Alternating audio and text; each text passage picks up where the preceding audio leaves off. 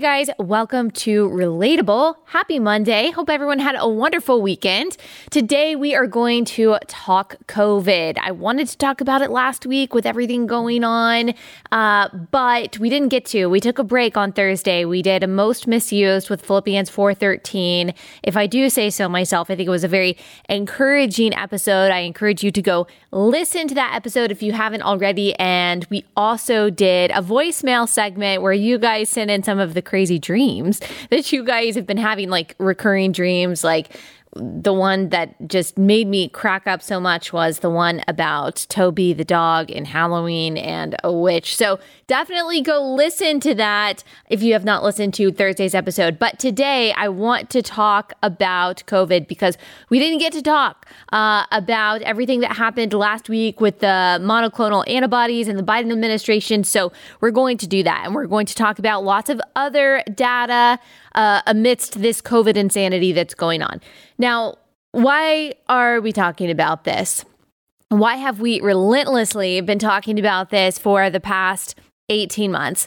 Because the truth matters. And if you have found yourself at any point in the last year and a half wondering why what you are seeing and hearing doesn't seem to make sense, I want you to know that you're not alone and you're not crazy. If you have found yourself questioning the approved narrative on the virus and its origins and the policies put in place to supposedly mitigate the spread of the virus, I want you to know that you're not alone, you're not crazy. And if you have not found yourself asking any questions at all over the past year and a half about this stuff, it's time to start. It might be a little bit too late, but better late than never. I am going to help you do that. So first, I want to talk about what happened with the Biden administration last week and the distribution of the monoclonal antibodies and why this is such a big deal. Let's back up first. I want to give you a little bit of context. So you'll remember the emergency episode that we did last Friday. We don't typically have episodes come out on Friday, but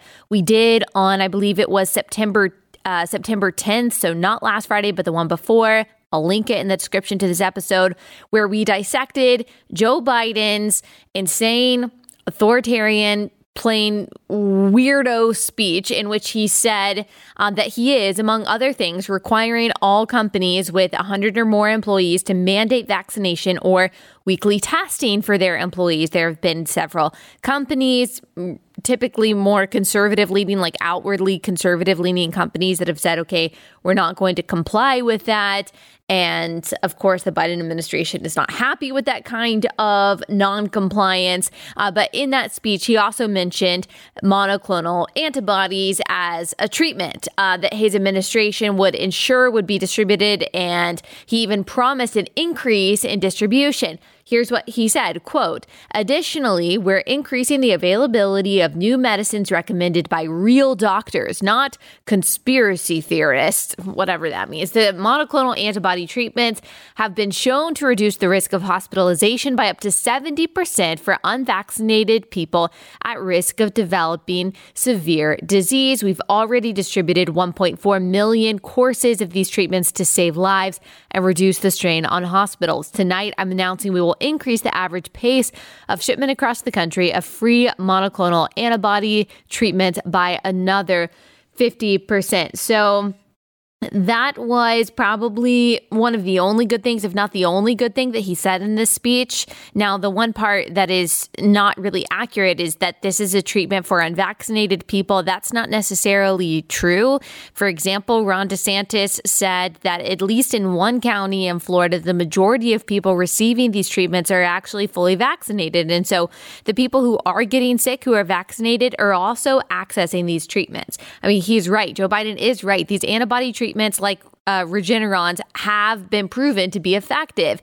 And that's why Ron DeSantis, the governor of Florida, has been such a big promoter of them for months, even to the chagrin of the media, who falsely said that he was promoting these treatments instead of vaccines. That's just not true. Charles Cook explains all of this in National Review. He says, quote, 2 months ago, Governor Ron DeSantis of Florida was being roundly castigated for promoting the use of of Regeneron's monoclonal antibody treatment as part of his state's efforts to fight COVID-19. Desperate to find something sinister in the push, DeSantis' critics threw out every charge they could dream up. At first, the line was that Regeneron's treatment didn't work. Then it was that Regeneron's treatment worked fine, but represented a dangerous distraction from the vaccine. And finally, it was that Regeneron's treatment was part of a corrupt plot to enrich DeSantis' donors.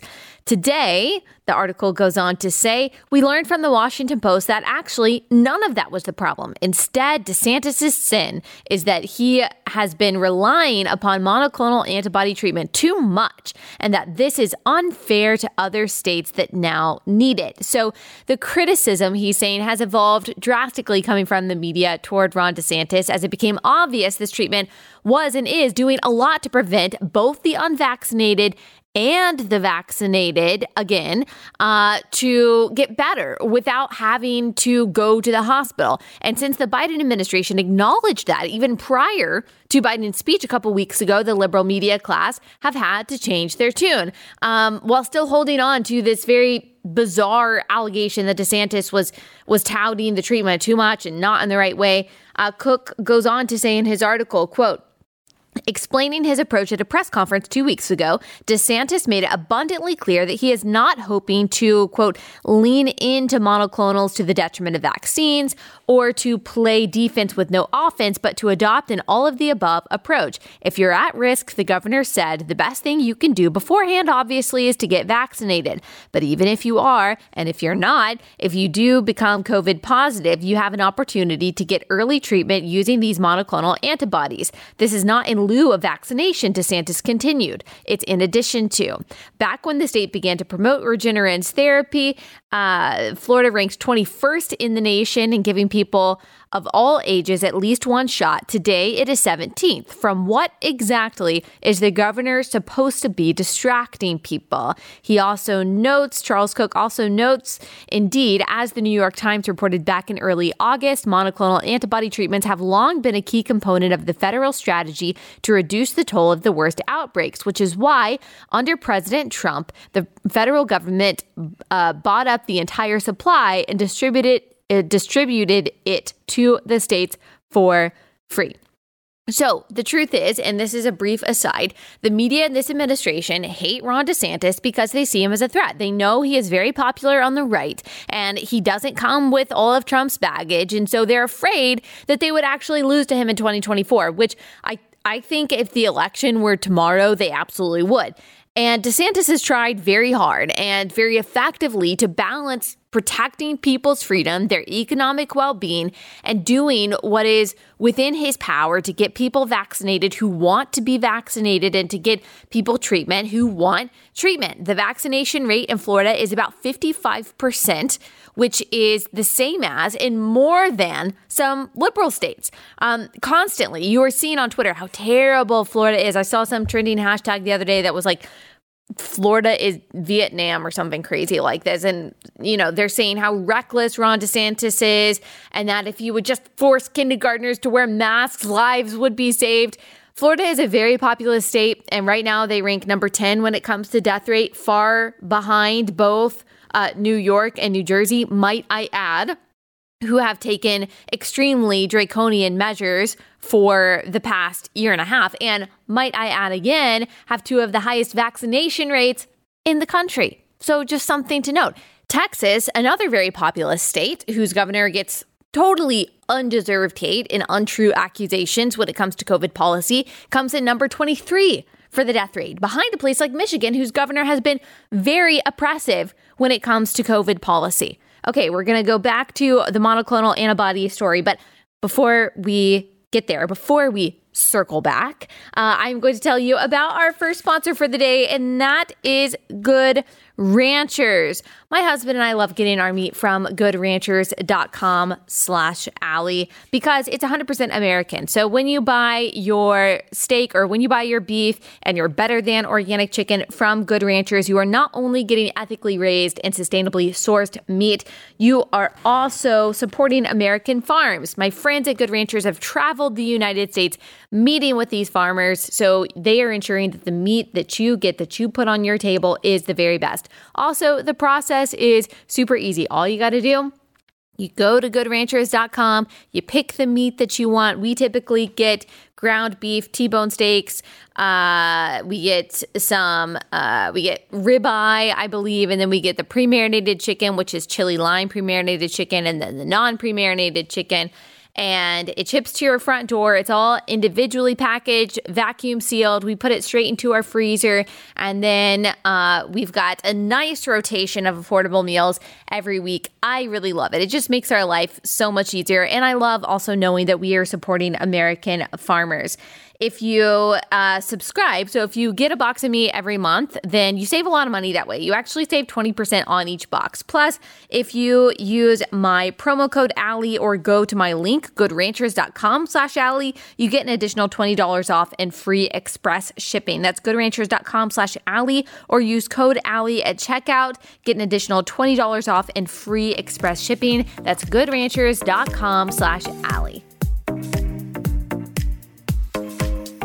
Okay, so back to the monoclonal antibody treatment. It's been very effective, and the Biden administration admitted as much, promised to up their distribution. But then, out of nowhere, the administration announced that they would be cutting distribution to certain states like Texas and Florida and Alabama. I believe that South Carolina is also included in that.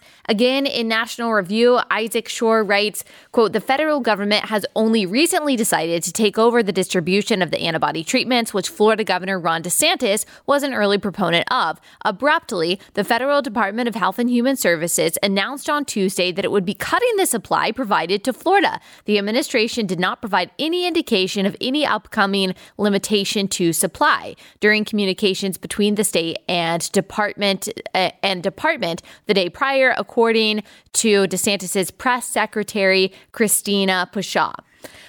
When Jen Psaki, the press secretary, was asked about this, her answer was equity. We want it to be equitable. She said, quote, "Over the last month, given the rising cases due to the Delta variant and the lowered number of vaccination rates in some of these states like Florida, like Texas, just 7 states are making up 70% of the orders. Our supply is not unlimited, and we believe it should be equitable across states across the country."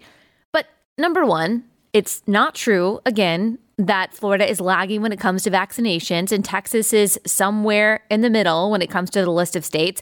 And yes, they have a lot of people. And so they're going to need a greater supply. And the South is getting hit pretty hard right now with COVID. So are other parts of the country. But that is probably why they are taking up a disproportionate number of these treatments. And it's probably going to change in the coming months. Come fall, come winter, there will be other parts of the country that get harder than the South. But even if these states did have low vaccination rates, Texas and Florida, is that really an admission from this administration that they're rationing this life-saving care based on vaccination rates? I mean, that's pretty cruel in itself. Or maybe it's actually worse than that. Like, is this political punishment? That's what it looks like to me. That's what it seems like, considering there are other states whose antibody supply is not getting cut, Democratic states that actually have lower vaccination rates than Florida. And it also looks like a political calculation because a large percentage of the people who get the antibody treatment, again, are vaccinated people. So it seems to be a war against these red states, and it doesn't actually have to do anything with vaccination rates, which even if it did have to do with vaccination rates, I still think that's wrong. That is cruel too. And that's the problem, a problem with the government centralizing any process. And that's the problem with so-called equity, which actually looks more like political favoritism than anything else. Things become really inefficient and really corrupt really fast. And that is, by the way, what Democrats tend to want to do with elections, policing, et cetera, federalize, centralize. And it's never good. There are always unintended or maybe intended consequences that really impact people in a negative way.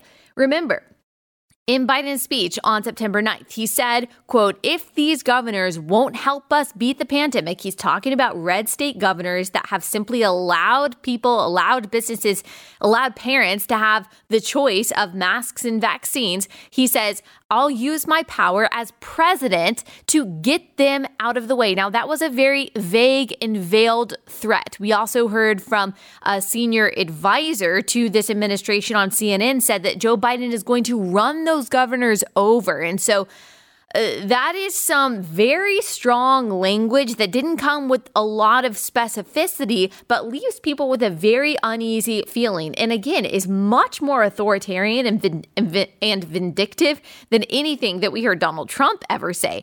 This seems like Joe Biden is purposely punishing the Republican states that said they're going to stand up to his employer vaccine mandate and have in general been adversarial to him, especially when it comes to COVID policy. I mean, think about that. Because that does seem like the likeliest explanation right now, since the equity one just doesn't make any logical sense. The Biden administration is very likely cutting supply of a life-saving treatment to red states because he disagrees with their governors, because the governors are giving people too much freedom and too much choice.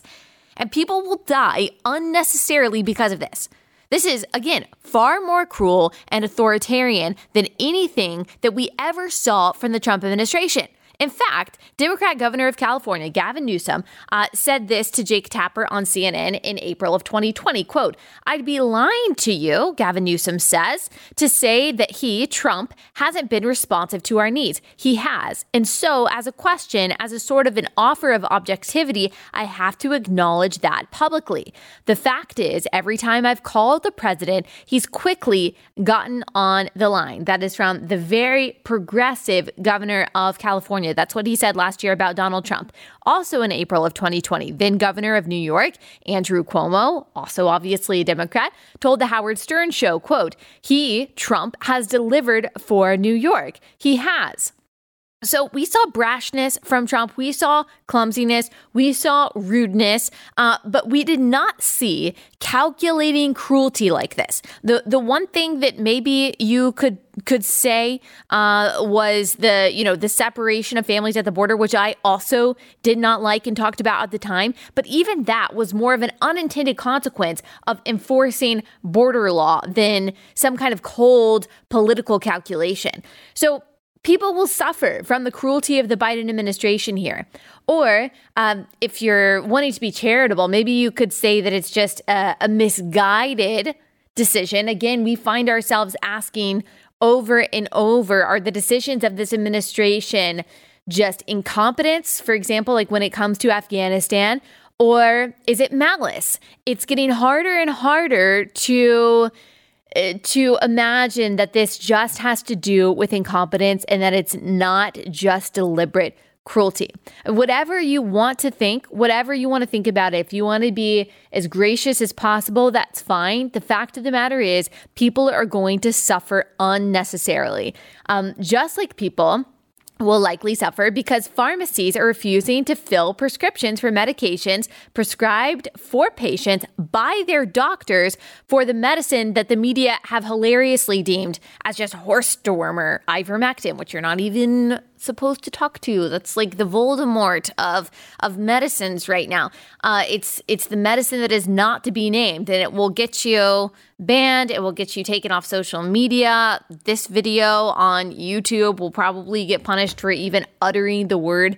Ivermectin won a Nobel Prize a few years ago and has been used by millions of people around the world.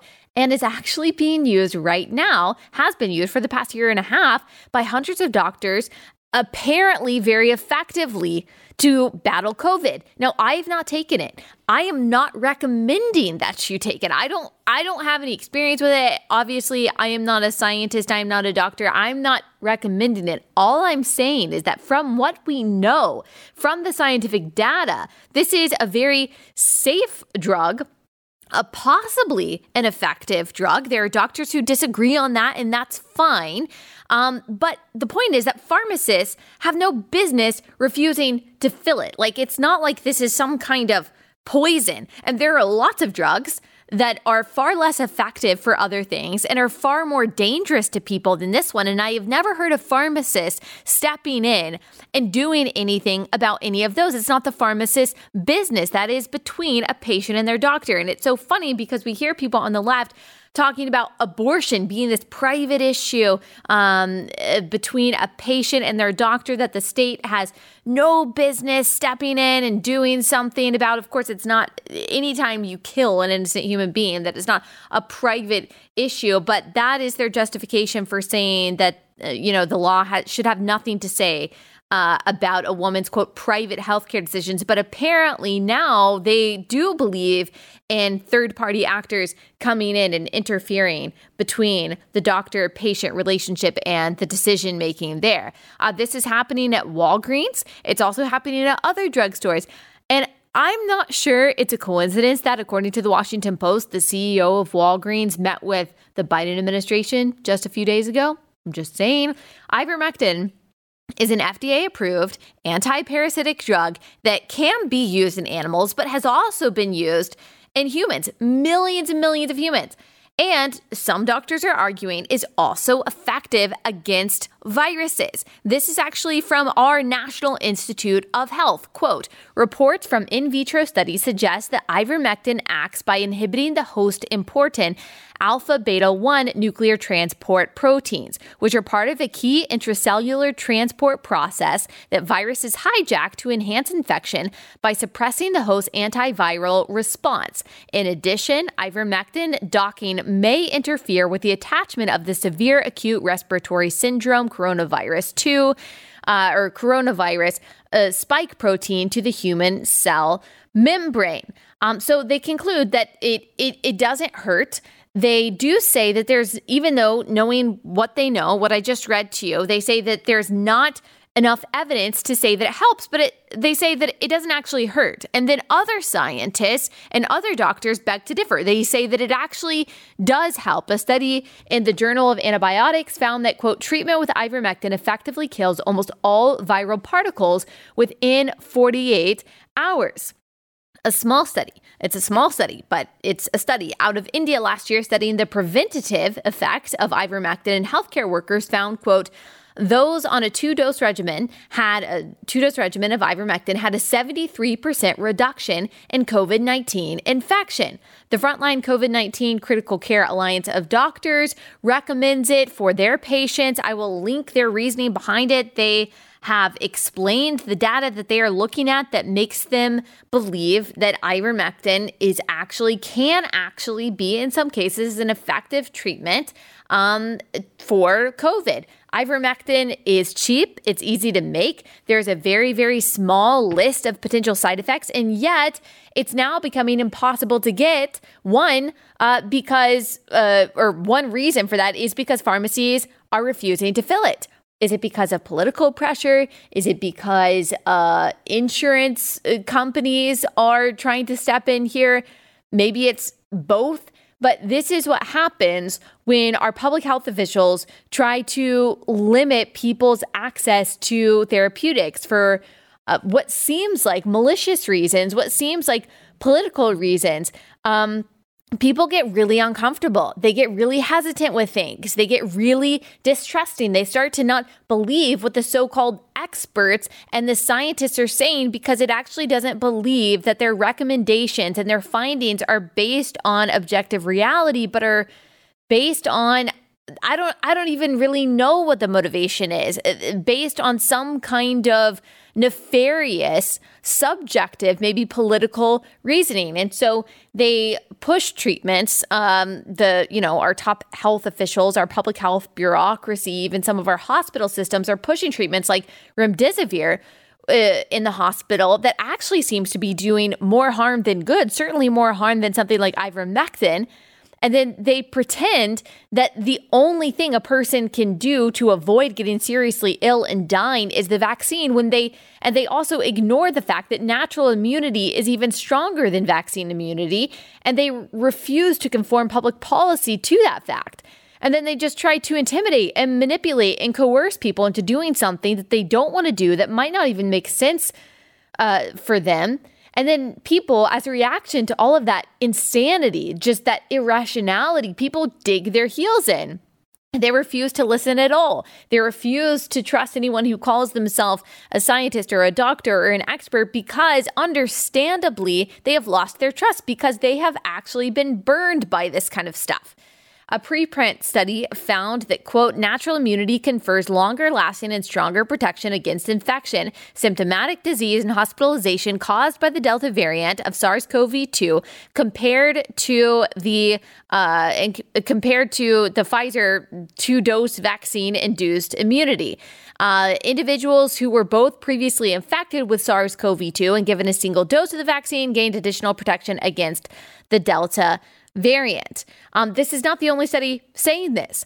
Having been infected with COVID and recovering provides stronger immunity than not having been infected and getting the vaccine. You are more likely to have a breakthrough infection if you've only been vaccinated versus having had been infected. Plus, according to our very own CDC, quote, Delta infection resulted in similarly high SARS-CoV-2 viral loads in vaccinated and unvaccinated people.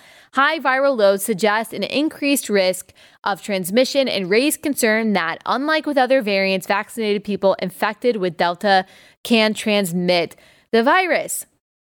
So, people lose trust again in the, quote, expert bureaucracy, in the public health bureaucracy, because all of this seems to be ignored when it comes to policy.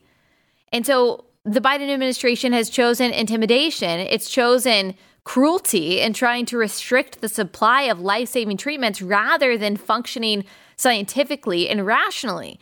I mean, does it make any rational sense for a vaccinated person to not want to be around someone with natural immunity who hasn't been vaccinated? Like, does it make sense for the Biden administration to say this is a pandemic of the unvaccinated and the vaccinated need to be so frustrated and angry at those who are unvaccinated, knowing everything that we just read? No, it doesn't make any sense whatsoever for a vaccinated person to be angry at an unvaccinated person. It just doesn't make any sense. It doesn't make any sense to block people who have had COVID from any kind of public space, to kick them out of the military, or to fire them from their jobs. Now, I don't think it makes any sense, nor do I think it's moral to discriminate against people who haven't gotten the shot, regardless of whether or not they've had COVID. But it definitely doesn't make any sense to discriminate against anyone who has had COVID and is not vaccinated. Unvaccinated does not mean that you're infected. Vaccinated doesn't mean that you're not infected. So a vaccinated person refusing to be around people who are unvaccinated are not being reasonable. It's not rational. If you are truly concerned about getting it, say you're an immunocompromised person and you want to see a friend who hasn't been vaccinated, you would be far safer having that person get a negative test than you would just having them vaccinated. The vaccine is meant to protect you from getting serious illness and dying. It doesn't necessarily stop you from getting it. And once you get it, it does not stop you from spreading it. So again, all of this cruel language about the unvaccinated really does not make sense. The policy doesn't make sense. And again, I would ask you to take a look at this CDC map that we talked about a couple weeks ago that shows vaccination rates and COVID case rates per county in the United States. I'll put it up. I'll put the picture up on YouTube. What you will see is that a large number of counties with high vaccination rates also have very high case rates. Purple, that color purple, represents the counties with the highest vaccination rates in the country, and they also happen to have the highest case rates. And where on the map do we see this purple? We see it in the Pacific Northwest, in Maine, New York, New Jersey, New England, coastal California. High vaccination rates, high case numbers. And you also can't tell me that those places don't have enough restrictions. Also, the New York Times reports this, quote, the Centers for Disease Control and Prevention released data on Friday indicating that the level of protection against COVID hospitalizations afforded by the Pfizer-BioNTech vaccine dropped significantly in the 4 months after full inoculation. The same study showed that the Moderna vaccine did not wane in efficacy during that same time frame, but Time magazine reports, quote, in a new study published on September 15th to a preprint server, the study is not yet peer review. That's what preprint means. Researchers at Moderna, which makes one of the two mRNA COVID-19 vaccines, report that people vaccinated within the last 8 months had 36% fewer breakthrough infections than those who were vaccinated a year ago. So some people were vaccinated as far as a year ago. I guess people who were kind of being tested for the efficacy of the vaccine. Now, I'm sure that these studies are being released in order to make the case for booster shots. Right now, the FDA is saying that there is not a whole lot of the evidence for booster shots, at least for people under the age of 65. But if this is the case, if people's vaccines are waning in efficacy over time, if people are still getting and spreading the virus who have the vaccine, and in some rare cases getting very serious bouts of the virus, again, it makes no sense to in any way be discriminating against those who have chosen not to be vaccinated. And regardless of vaccine efficacy, it still doesn't make sense. It's not good because A, freedom, and B, this virus still has a 99% plus survival rate for people under the age of 70. And we're going to talk about how some people still just don't seem to understand the data on that in just one second. First, I've got to tell you about our second sponsor for the day. That is Bambee. So, if you're a small business owner, I happen to know that I have lots of small business owners in this audience. You know that HR issues can kill you. It's just burdensome. Wrongful termination suits, minimum wage requirements, labor regulations. You need to hire an HR manager, but maybe you feel like you can't afford to because the average HR manager salary is like $70,000 a year. And that's a lot of money. But you also can't just let your HR issues go. That will also crush your business. And so you need Bambee. That is Bambee. Was created specifically for small businesses. With Bambee, you get a dedicated HR manager who will craft your HR policy, maintain your compliance, all for just $99 a month. With Bambee, you can change HR from your biggest liability to your biggest strength. Your dedicated HR manager is available by phone, email, or real-time chat. From onboarding to terminations, they customize your policies to fit your business. They help you manage your employees day to day, all for just $99 a month. That's an amazing deal. Month to month, no hidden fees. You can cancel at any time. You didn't start your business because you wanted to spend all of your time on HR compliance. And so let Bambee help. You can get a free HR audit today by going to Bambee.com/Allie. That's Bambee.com/Allie for a free HR audit. Bambee.com/Allie. Okay, so just a reminder of this data, which I know a lot of us know, but apparently some people don't. The hospitalization rate is still 1% for COVID, so it is very, very rare. It's very rare to go to the hospital if you have COVID. The New York Times conducted a survey a few months ago that was super interesting that found that 41% of Democrats believe that over 50% of people who get COVID will have to go to the hospital. The real answer is 1%. Only 10% of Democrats surveyed by Gallup got the answer right versus 26% of Republicans. So Republicans were far more likely to know what the real risk of hospitalization for COVID is than Democrats. It has to do with the media that you consume. The left-wing media might not be outright lying to you about the hospitalization rate and the dangers of COVID, but they are reporting on every single death, or they have been in every single case. And so, for example, there have been, I think, a little over 300 people under the age of 18 who have died with COVID. That's the CDC's words. And almost all of them have had some kind of underlying condition. It's tragic, but there are 74 million people under the age of 18 in the United States. And so that is like a 0.000% chance of dying from COVID if you are under the age of 18. Say that number is 365. It's somewhere around there, the number of kids that have died with COVID. If you saw a report on every single one of those kids, once a day, you got a new report of a kid dying from COVID.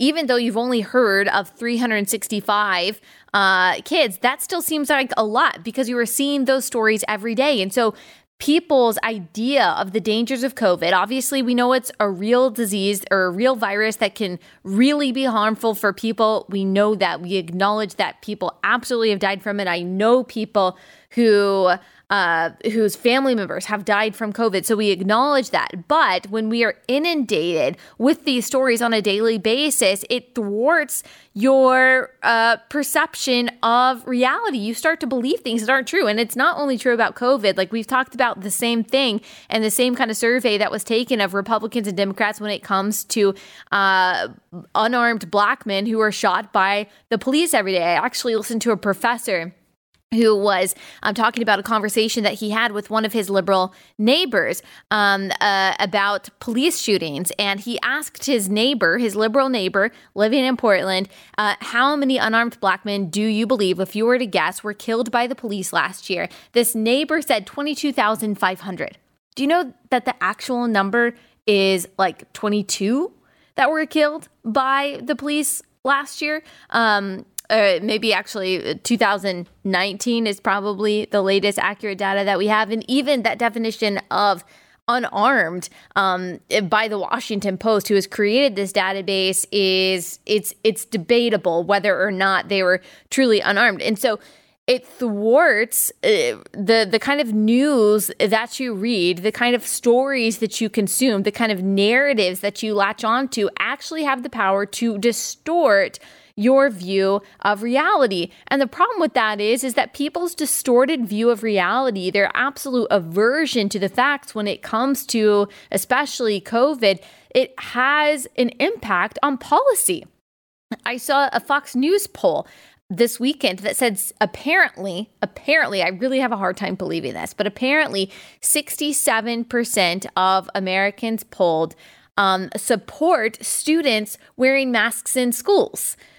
Wow. Like, I understand, I guess, that if you really believe that this is a dangerous virus for kids under the age of 18, if you think the death rate is something like 50% for kids, rather than what it is, which is far below 1%, then maybe that you would be supportive of that kind of policy. So people are actually advocating for policies that create more harm than good, which I believe masking in schools does create more harm than good for those students. They're latching on to those policies because of a distorted view of reality, because of lies, because of propaganda.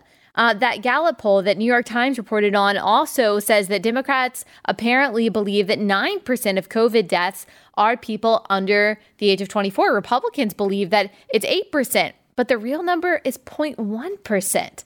So you see how the news can actually make it very hard for people to know what is true and to believe what is true. And it's actually very hard to get people to see reality when they've latched onto something. That's hard for all of us. It's not just hard for Democrats or liberals. It's hard for conservatives. It's hard for people on either side of the aisle. If you have believed a particular narrative, it is very hard to let go of that narrative in favor of facts.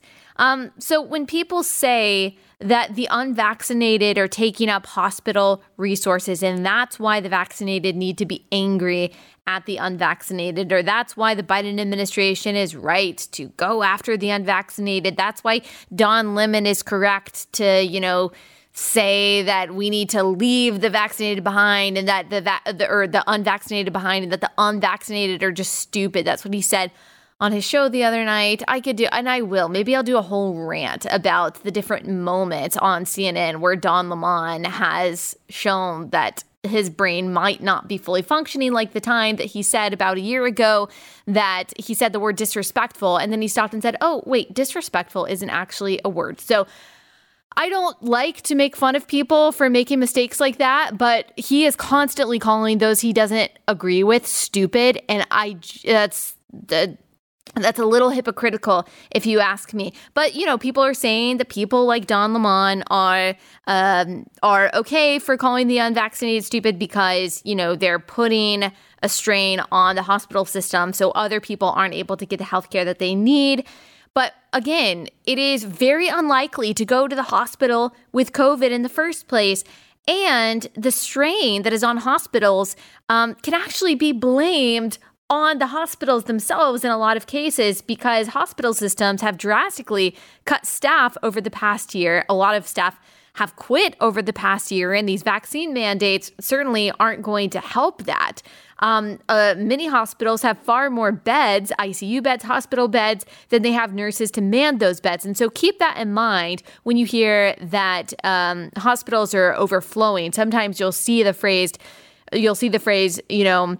they're out of staffed beds. That means that they're not actually out of beds. They're not out of room. They're not out of space. They're out of staffed beds, which really means that they have a staff shortage, not a beds shortage, not a resource shortage. And that difference is actually important, again, when we are trying to figure out what is true. All right, I want to talk about masks for just a little bit. Because we've seen a couple videos come out, just terrible videos of 2-year-olds being forced to wear masks. And as we've talked about so many times on this podcast, this is something that I'm very passionate about, because it affects people who don't have a voice for themselves. They don't have any political capital. They don't have any power, and they are being forced to put a cloth over their face based on no data, based on no science whatsoever. And I won't go through all of the science and the data firmly proving that 2-year-olds should not be wearing masks, because we've done that so many times, and we'll link to my post on that. We'll link to past episodes on that. This has been in New York Magazine. This has been in The Atlantic. So we've got mainstream outlets now saying, whoa, whoa, whoa, why are we one of the only countries in the world? I think it's only America and Canada that force 2-year-olds to wear masks. And what data is this based on? The American Academy of Pediatrics and the CDC have declined to offer any data showing that this is necessary. And actually, a large CDC study analyzing 90,000 students in the state of Georgia showed that mask mandates actually are not proven at all to mitigate the spread of COVID in schools. And we also know, Dr. Fauci said himself in November of 2020 that children are not the ones who are driving the virus. It's just not happening. This is a study in The Lancet that says, quote, according to serological test results, the proportion of young children in our sample with SARS-CoV-2 infection was low.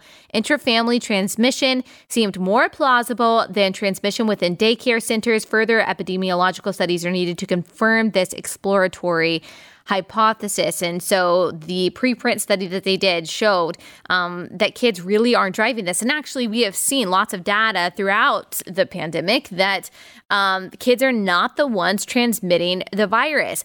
And the WHO, who again, I think is a pretty corrupt organization, but even the WHO says, under no circumstances should kids under the age of 6 be wearing masks, and only in certain circumstances should kids ages 6 to 12 be wearing masks. That's why none of our peer countries, except for Canada, force kids to wear masks. Some of the cutoff ages vary, but in a place like Australia, which obviously, as we know, is very draconian and very aggressive when it comes to COVID restrictions, they don't make kids under 12 wear masks.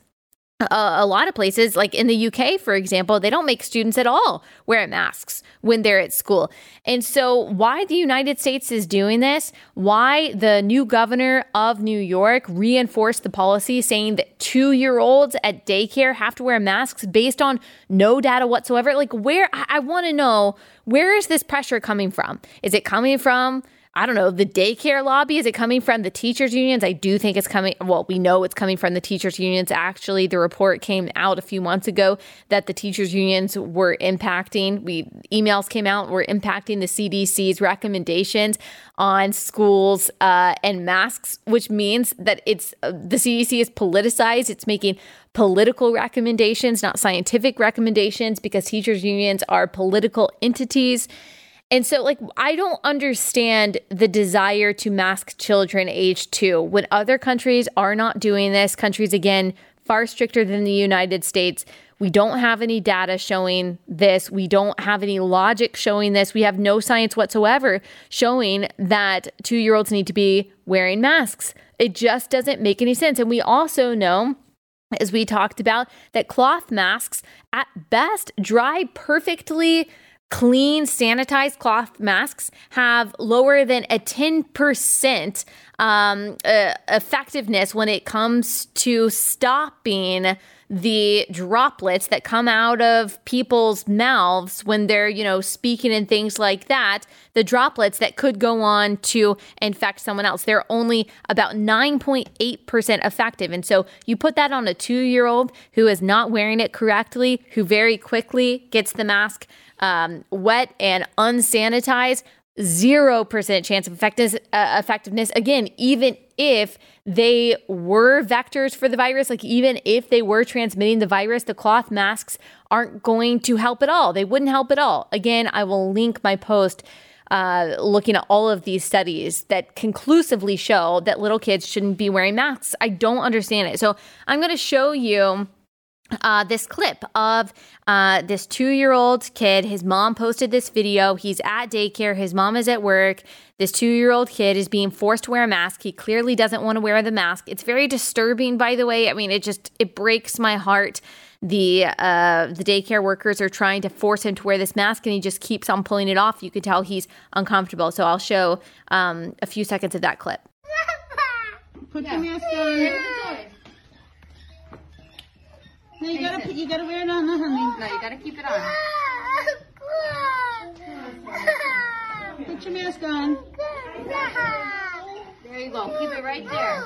You cannot, and I know I always get in trouble for saying this. I don't care. You can't tell me that's not child abuse. You can't. You cannot tell me that's not child abuse.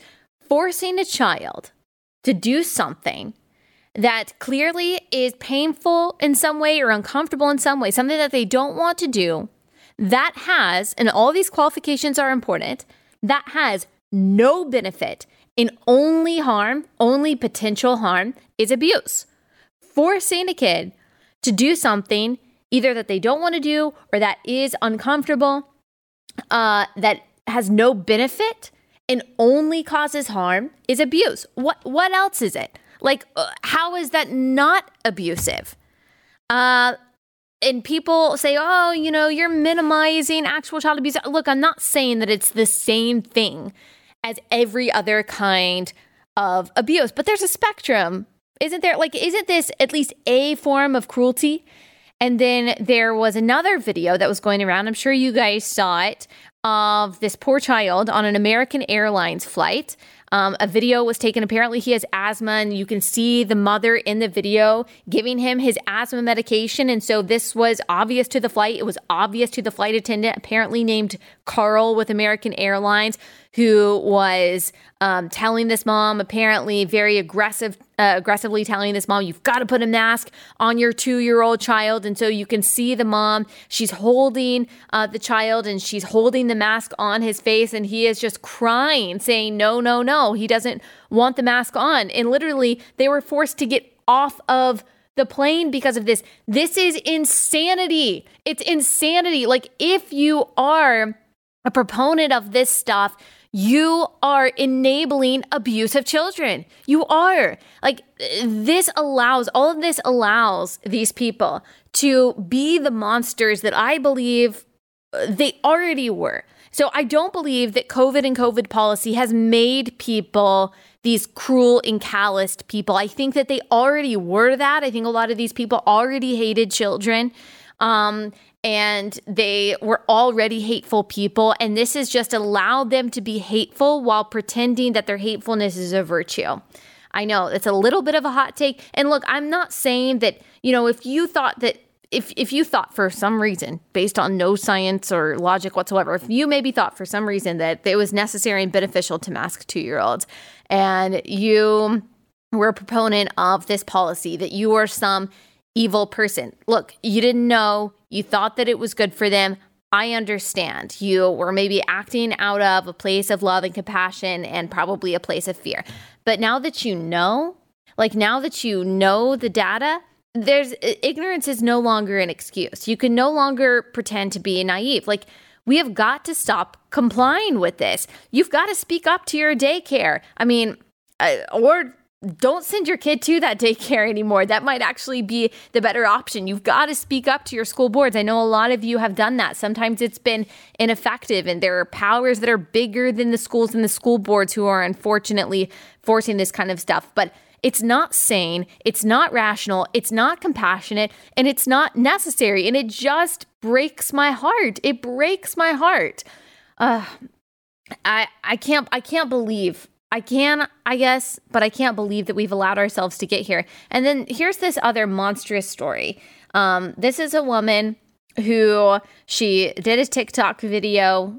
And then someone posted it to Twitter that she claims, and you can tell that she's deaf, she's speaking.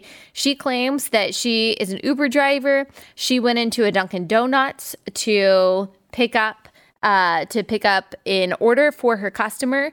She didn't have her implant in, so she couldn't hear what the employees were saying. And she asked them to lower their mask so she could read their lips. She asked them to write down something, what they were saying, so she could understand what they were saying. And they refused to. They yelled at her. They kicked her out. I'll play a little bit of that video. The manager comes over, and I could just tell by his body language, his face, he was going off and kept doing this, and I kept saying, I can't hear you, I need to lip read. He refused to write anything down. He refused to pull his mask down. We're 6 feet apart through the plexiglass to the side. I'm wearing my mask. Like, what more do you want from us? People don't believe I'm deaf, and I could sense and feel from him that he couldn't believe me. He didn't believe me. He didn't believe I was deaf. So this doesn't make any sense. It doesn't make any sense. Like, we're a society that typically says that we need to cater everything we think, say, and do to the small percentage of people who would apparently be benefited by us changing our behavior. So, for example, like putting your pronouns in your profile is supposed to help people who identify as transgender feel better about having pronouns that don't match their sex. But when it comes to COVID policy, when it comes to COVID policy enforcement and these, I'm trying not to use a term that's going to get me in trouble, these, fascists, I will say, when it comes to mask policy, we don't care at all about people with special needs who need to be accommodated. I mean, I guarantee that the people who threw her out of this Dunkin' Donuts feel very good about themselves. Like they think that they're the good guys for sure. They for sure think that they are the good guys. Like, how hard would it have been to just write down what they're saying? But people, the mask has become a talisman for people. It's become a signal of virtue for people. It's not actually about safety. I really think that most people that wear masks anyway, they actually think erroneously that they're protecting themselves. I don't think that they are actually being good people and loving their neighbor. I think that they have a false sense of security, which is exactly what Dr. Fauci warned about before this became politicized in March of 2020 when he did that interview. And he said, masks actually give a false sense of security to people, and it can actually make things worse because you're messing with it and you're touching your face all of the time. And he said that people don't need to be wearing masks. And then, of course, 6 months later, it was like, if you don't wear a mask, then you're a terrible person and you probably don't actually love Jesus. Oh my gosh. Okay, I've got a couple more things to say. Got to tell you one more sponsor for the day, and that is Fast Growing Trees. So if you are looking to improve your backyard or your front yard, or you want a nice plant on your front porch and you don't know what to get, and you don't want to go to the nursery and pick out a plant and, put it in your car and get your car dirty and all of that stuff, then you need to try out Fast Growing Trees. So Fast Growing Trees ships directly to you from their selection of thousands of high-quality shrubs, trees, and plants. A couple of fruit trees and berry bushes can produce hundreds of pounds of fruit per year. Plant care and growing advice at your fingertips 24/7, and live plant experts are a phone call away 7 days a week at fastgrowingtrees.com. They have thousands of high-quality plants waiting to be shipped directly to your door in 1 to 2 days. Blueberries, apples, cherries, pears, pomegranates, you name it, they've got it. No yard, No problem. With indoor and patio plants like avocados, lemons, and bananas, they have something for everyone. So enjoy food security, save money, and eat healthier now and for decades to come. Go to fastgrowingtrees.com/Allie. That's fastgrowingtrees.com/Allie. So just to add insult to injury, with all of these completely illogical restrictions, especially when it comes to masking kids, the mayor of San Francisco decided that she was going to flout her own city. It's almost like tiring to even tell the story again. Like, we saw it with Governor Whitmer. We saw it with Gavin Newsom. We saw it with Cuomo. We saw it with his brother, the other CNN Cuomo. We saw it with Mayor Lightfoot in Chicago. We saw it with Muriel Bowser in D.C. We saw it at the Met Gala when, working class AOC and her working class immigrant designer, who is an immigrant from Toronto, guys, and she is literally engaged to a multimillionaire. But we saw it there when they weren't wearing masks, but the servant class was wearing masks. Nancy Pelosi at her Napa event, she wasn't wearing masks and a mask, and none of her very rich elite guests at this fundraising event were wearing masks, but the servant class were wearing masks. So, gosh, we've seen these Democrats do the same thing over and over again. And Mayor London Breed of San Francisco, she flouted her own rule, and she was at some club with some BLM activists, and she was dancing, and she didn't have a mask on, and the picture was taken, and it started circulating Twitter. People are talking about what a hypocrite they are. But honestly, guys, obviously Democrats don't care. Like, obviously they don't. They keep on electing these people. Like, obviously the media don't care. That they don't actually care because it's not politically expedient to point out the hypocrisy of Democratic politicians who don't abide by their own rules. Instead, they just want to punch down. They want to punch down at people who are understandably vaccine hesitant in southern states because that's what the media has become. That's what the left-wing media has become. They don't speak truth to power. They actually try to pummel everyday private citizens because it stokes hate, it stokes fear, it stokes resentment, it stokes division.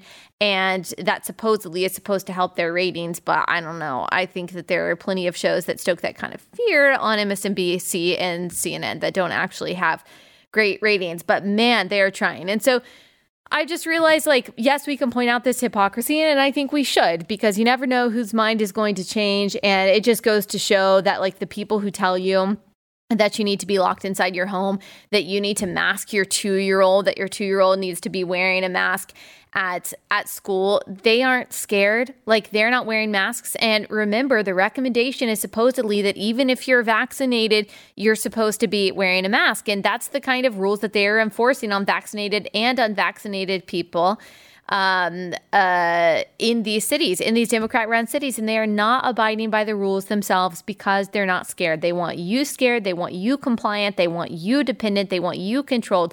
But they absolutely have no intention of abiding by those rules themselves. Now, she was asked about this, and Charles Cook, again, of National Review, said that her response was, "We don't need the fun police." And she was feeling the spirit, and I wasn't thinking about a mask.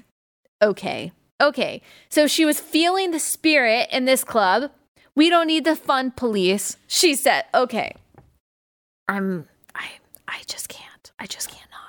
Because 2-year-olds and 3-year-olds like it. They like the mask, but you don't like the mask, Mayor of San Francisco. And so it's okay for you not to abide by it. I just cannot with these people. Holy Spirit, help me. There was another tweet also that made me ask the Holy Spirit to help me hold my tongue, from David Frum, who is kind of unstable, it seems like, who said that there should be no tolerance of no patience for parents who do not choose to vaccinate their 5 to 11-year-olds once the vaccine is approved for 5 to 11-year-olds. Oh, these people, I just cannot. All right. There's a lot more that I want to talk about, but I don't really have time. Let me just say really fast that I saw this interesting article on Substack asking, why does no one talk about Sweden anymore?